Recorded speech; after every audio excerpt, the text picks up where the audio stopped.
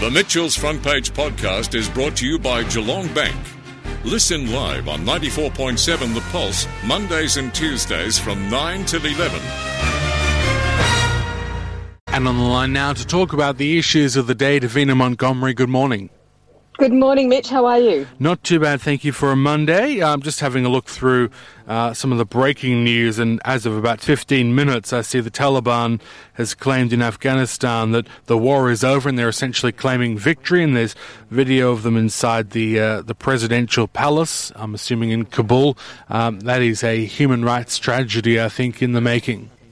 Yeah, it certainly is, Mitchell. Look, in many ways, it's a terribly sad morning this morning, and something that really, Australia has been a significant part of the past 20 years, and that post 9/11, that 2001 invasion of Afghanistan. And I think that, as people who feel part of the international community and feel our responsibility to our fellow human beings, that we need to pause and reflect on, should we ever have invaded that country? If the point was to root out the source of the terrorism attacks that happened in America and were happening around other parts of particularly Europe at the time as well. Let's not remember that this wasn't just an American issue, though, of course, 9/11 and the attacks on the Twin Towers became the symbol of that. But we had bombings in London, in Germany, in a number of parts of Europe as well. And so if that was the point, then surely we have special forces that could have done this without having a full invasion. We've seen this before in history, certainly in recent history. Vietnam was a generation ago, and it was very much the same situation. When you've got a resident group, and let's not forget the Taliban they are a part of Afghanistan. They will always be part of Afghanistan. Do they need to be in charge of Afghanistan? Look, anyone who has any appreciation for gender equality and for fair and equal rights across a society of minority groups of all kinds would suggest that no, that's not an ideal situation. And unfortunately, that's the situation that the people of Afghanistan are finding themselves in. So very sad, terrible at seeing the scenes at Kabul airport of people desperate to get out of the country. But, we don't know yet how many will be able to make those flights. Well, I believe the airport's under the control of the Taliban, like everything else. Yeah. There's helicopters that are coming out of the US Embassy. The US and British troops are being sent in to secure the airport. So that airport is now becoming, we've seen the presidential palace, of course, Taliban fighters in the presidential palace, but we are seeing that the battle has now shifted to the airport to at least try and get some of the those people that are desperate to get out, at least give them the opportunity to do that. But we don't know. It's a fast unfolding situation, and it took a week to undo 20 years of fighting and the devastating loss of the armed forces, both in the US and many of its allied countries, and also of the Taliban citizens.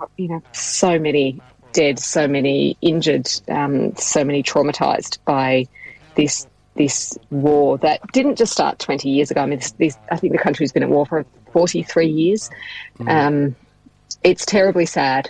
Yeah, terribly sad day.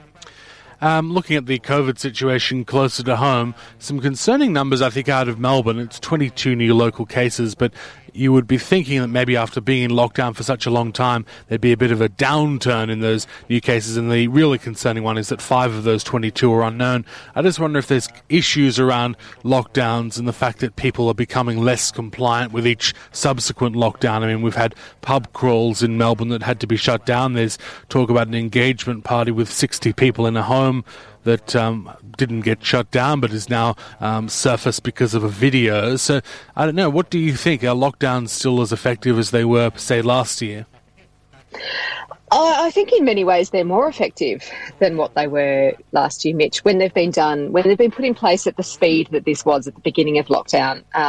We certainly can't underestimate the amount of fatigue, the lockdown fatigue that is right across the community, certainly across all parts of Melbourne that have felt the impacts of lockdown a lot more than those of us in regional Victoria, and we can be thankful for that. We all know we're all sick of it. Everyone's sick of it. Certainly, everyone in Melbourne is absolutely sick of it. But when it's early, when it's fast, when it's widespread, that makes a big difference. We might still be seeing. It's a tricky one, this Delta variant, because we do see cases where people have become infected within 24 hours. We're also seeing cases where people aren't becoming symptomatic or that are recording those positive results until 10, 13, 14 days after contracting the virus. So we're still in that period from when we had that first lockdown. So I don't think the authorities know yet whether these cases are really people who've caught the virus during this time. And I'm talking about the community spread cases, the mystery cases, yes, or whether these are people that had this virus early last week, or and then they were while they were still out in the community, and now those cases are coming to light. So we probably need a little bit more information, but I do think that lockdowns are more effective now, certainly, than what they were earlier. I just think they're bloody hard. Yeah, they're so hard, and it, unfortunately, it is those times. No one thinks that they're carrying the virus and going out and spreading it. I mean, I can't imagine that anyone is sitting there going, oh, I've got coronavirus, I'm going to go visit my parents or, my brother and his family.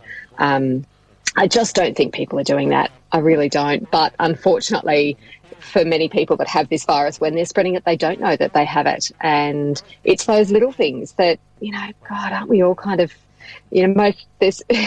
I'm going to say all of us, but, to varying degrees, we are seeing it. We're seeing people without masks. Oh, I just can't be bothered wearing it. I'm standing outside and I'm talking face to face with someone, or, why can't I just drop in and see my friend or my parents or, my family, and that won't be, I'm not infectious, so I'll be fine.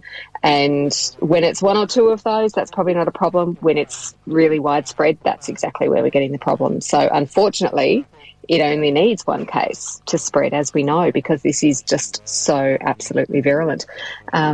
It's a problem, Mitch, but I really do believe that we're not far away. I think we're going to see those community spread numbers come down. I certainly hope so, that we'll see those community spread numbers come down reasonably fast. Whether it's in time to prevent an extension of the lockdown in Melbourne, I don't think so, not at this point, but who knows.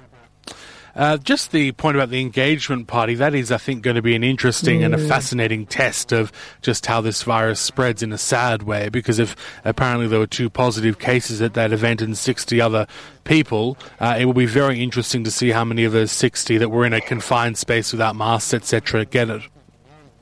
Yeah, it really will, Mitch. And that's...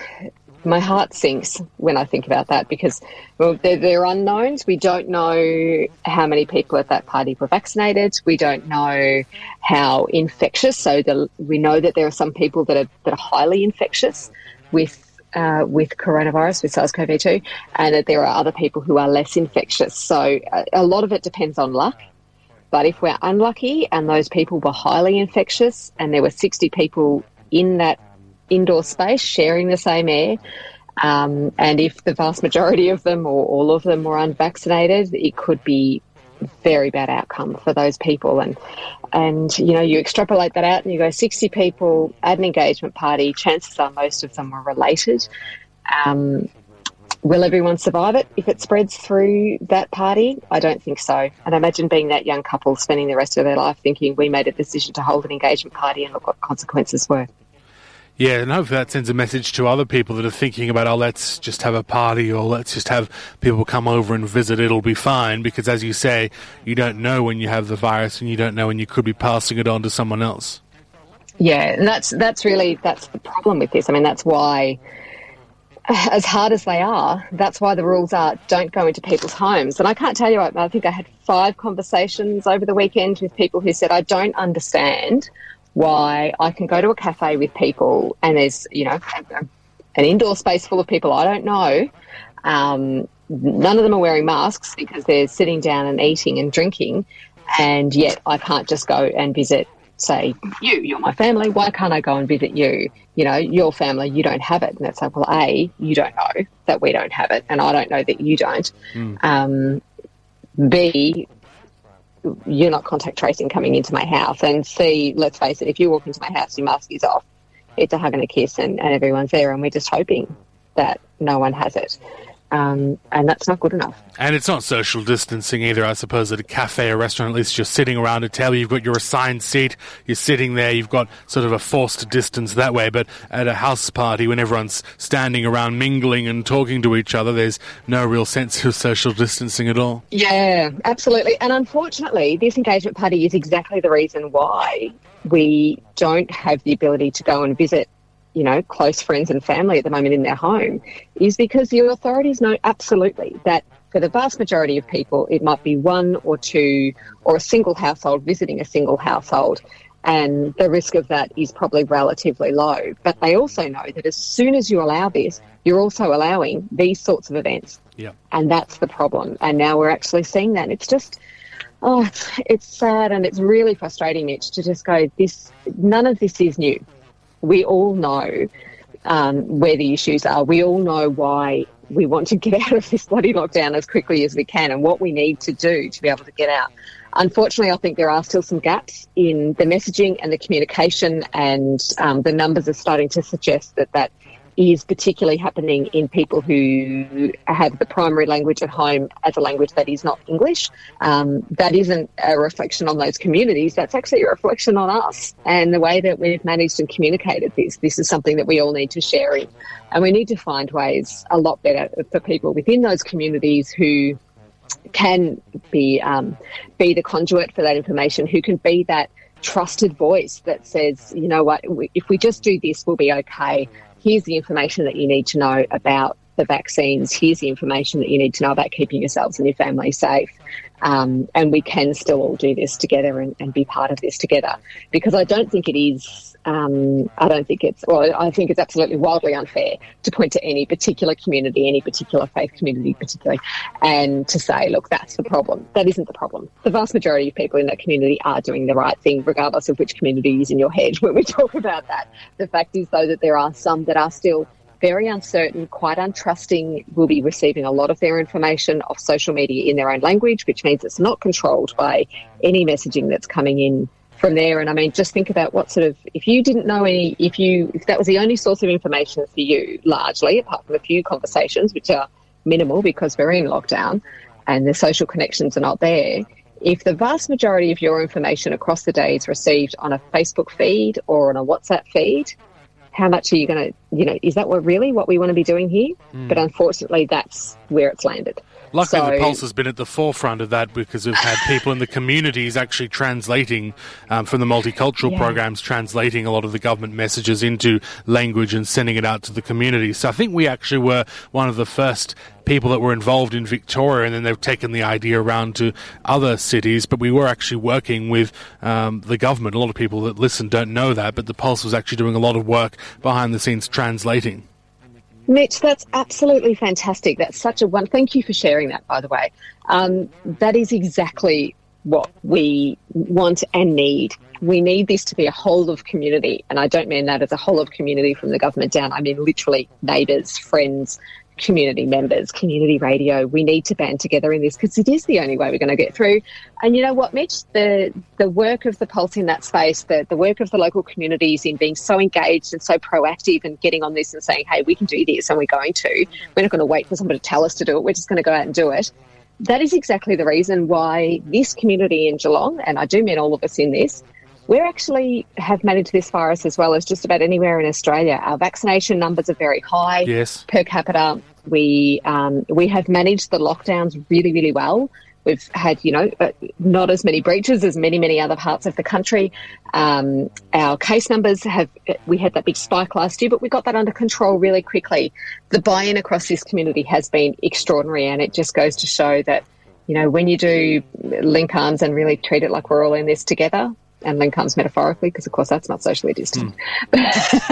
But when we do back each other in and when we do work together and when we get on the front foot and say, I'm not going to wait, I'm not waiting for a phone call from a health authority, I'm not waiting for a government reach out to do something, here's something that we can do, I'm just going to go and do it.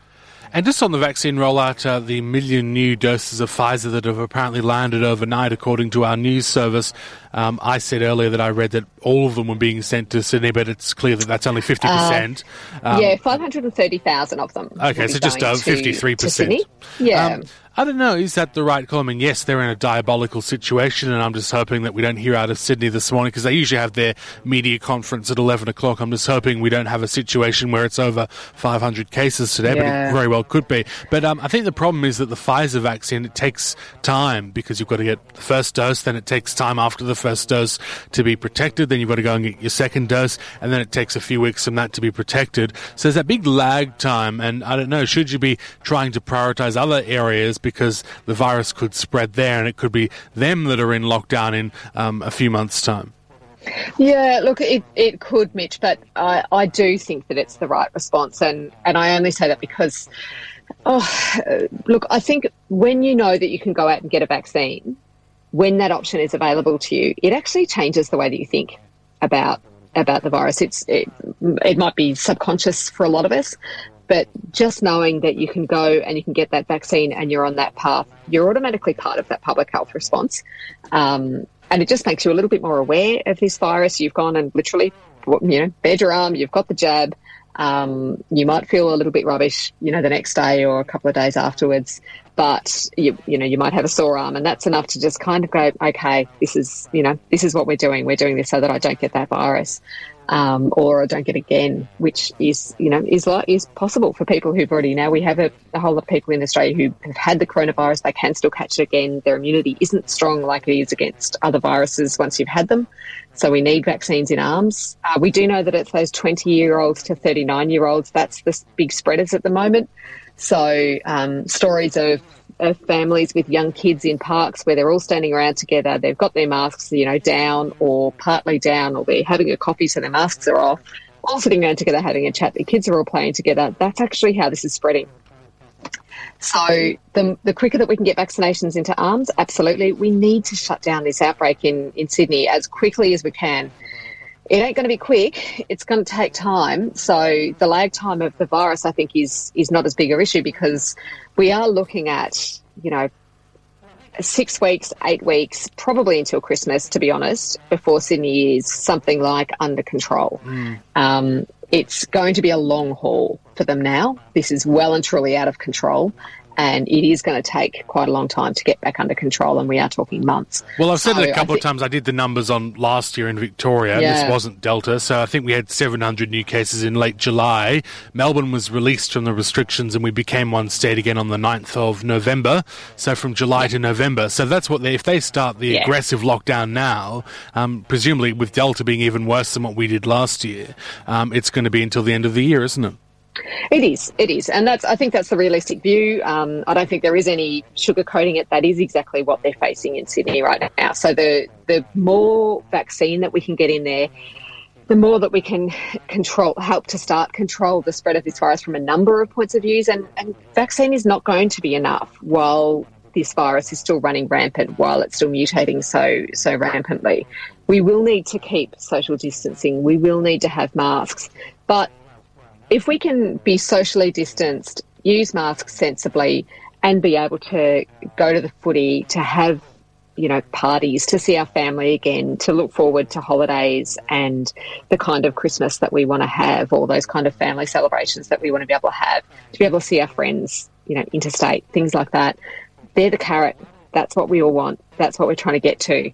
So COVID normal will be different for a while, but vaccination is that other part of the strategy that just gives us that extra layer of protection. It won't do everything until there's a global control of this virus, until we can beat this virus down into something that we can continually vaccinate again, and there might still be a few steps in the way. But when you think about where we were this time last year, we're in a much, much better position right now. There is hope, and thankfully the light at the end of the tunnel isn't a train. Well, that's right. And from a communications point of view, I know the New South Wales maybe hasn't done it quite as well as we have. Just looking at, I'm reading this article in the Daily Telegraph from Sydney, and they point out that the state went into an entire state-wide lockdown, and it was only announced on Twitter. They didn't seem to really front a press conference. And I'm not sure if their Minister for Health up there, Brad Hazzard, I'm not sure if he's the right person to be that first and foremost spokesperson like he was in a couple of the media conferences up there. Yeah, look, I think the big problem that they've got in New South Wales now is that, unfortunately, they were very lucky during the last lockdown. Victoria really bore the brunt of that first big outbreak when we didn't have any protection from vaccine, when we had such devastating spread through aged care, and right through a whole lot of elderly populations, which of course saw soaring numbers of very, very severe disease and far too many lives lost. And now we have, so many people that are living with long COVID and the impacts of that as well, which is incredibly sad, and it's something that we're going to need to look at how we support those people in the years ahead. Sydney were lucky, and it didn't get into their aged care populations particularly. It didn't get out into a widespread into the western suburbs, southwestern suburbs, as it has now. So at the time, people down here, the epidemiologists down here were saying, if this actually got into Sydney, it would be worse than Melbourne, because their numbers are very similar in the way that the population and demographics sit, but slightly more worrying. So they kind of believed their own press, I think. I think that became a problem politically, and not just the government I'm talking about. I think the entire state actually kind of believed that they had this, we know how to do this. We've got this sold. We do this our way. We're not going to be stupid and lock down like you Victorians. The problem, of course, is that now we all know, including the federal government, that lockdowns was the only way if we wanted to not have wild-running virus. And we also know that, wild-running virus is a big problem. Just have a look at the news from, countries that are really well set up in many ways. Look at the US, look at UK, look at, all parts of the world. Singapore's had another outbreak. Israel, even with its very good healthcare system and huge amount of vaccination, 80% of the adult population is now vaccinated. They're now having another outbreak because those vaccinations are now 6 months old. The protection has dropped down to something like 20%, as low as 20% in some of those people, and now the virus is back. So, believing your own press is a problem. You've got to deal with what's in front of you today and what's going to be in front of you tomorrow, not what was in front of you last year. That's what we know. That's what New South Wales is now learning. Unfortunately, they've just been a little bit slow to learn it, which is sad because, we went through all that pain last year. You would hope that the other parts of the country were looking on and saying, oh, Jesus, we don't want that to happen to us. And yet here it is happening. So that's unfortunate. But if you treat this as a political issue, if you treat this as something that is in a certain space, in a certain state, in a certain part of the community, in a certain faith, in a certain demographic of age, then you're a fool, because the virus does not care. It really doesn't. It doesn't have any kind of social awareness. There is one thing that this virus wants to do, and that is to spread and to survive. That's all it cares about. And wherever there's a gap in the way that, if you think about the way that water flows, if there's a bit of a break in the system, if there's a bit of a gap under your door, if there's, a crack in the concrete, the water will go find a way. Well, that is exactly what viruses do. And this virus particularly is doing that very effectively. So we need to lose all any particular person standing up the front telling us it doesn't matter. The only thing that matters is this virus will do what it's going to do unless we act. And we're going to act more effectively against it. We just all need to learn the lessons. And not just here, not just New South Wales. This could run rampant through the Northern Territory. It could run rampantly through Western Australia. It certainly had some outbreaks in Queensland, so they've learned a bit. I don't know, but Adelaide, South Australia have been pretty effective, and Tasmania's been pretty effective and have good vaccination numbers. But there is no such thing as safe right now, and there won't be safe until the entire world is vaccinated, until we understand how we need to have booster vaccines, until there's enough vaccine for everyone, which there certainly isn't around the world right now. We can't even get them into enough arms in Australia. Extrapolate that out across the entire world. Look, thanks for being on the program. It's a bit of a grim time when you put it all like that, but we'll get there and talk to you again in 2 weeks' time. I'm sorry to be such a downer, Mitch, but look, it's, as I said, the one thing to hold on to is that A, we know that we can do this because we've done it before, and B, we have vaccine, which we didn't have last year. So we are on the home straight. It's just going to take a bit of time, and sometimes the closer you get to the finishing line, the harder it is. Think about our amazing marathon runner from Australia. Sometimes that finishing line can be so bloody hard to get to, and it can really, really hurt coming up close to it, but it is there and we can see it. Thank you very much. Talking to Davina Montgomery with us there with her thoughts on the issues of the day. The Mitchell's Front Page podcast is brought to you by Geelong Bank. Listen live on 94.7 The Pulse, Mondays and Tuesdays from 9 till 11. Or search for Mitchell's Front Page on Facebook, Twitter, Instagram, or wherever you get your podcasts.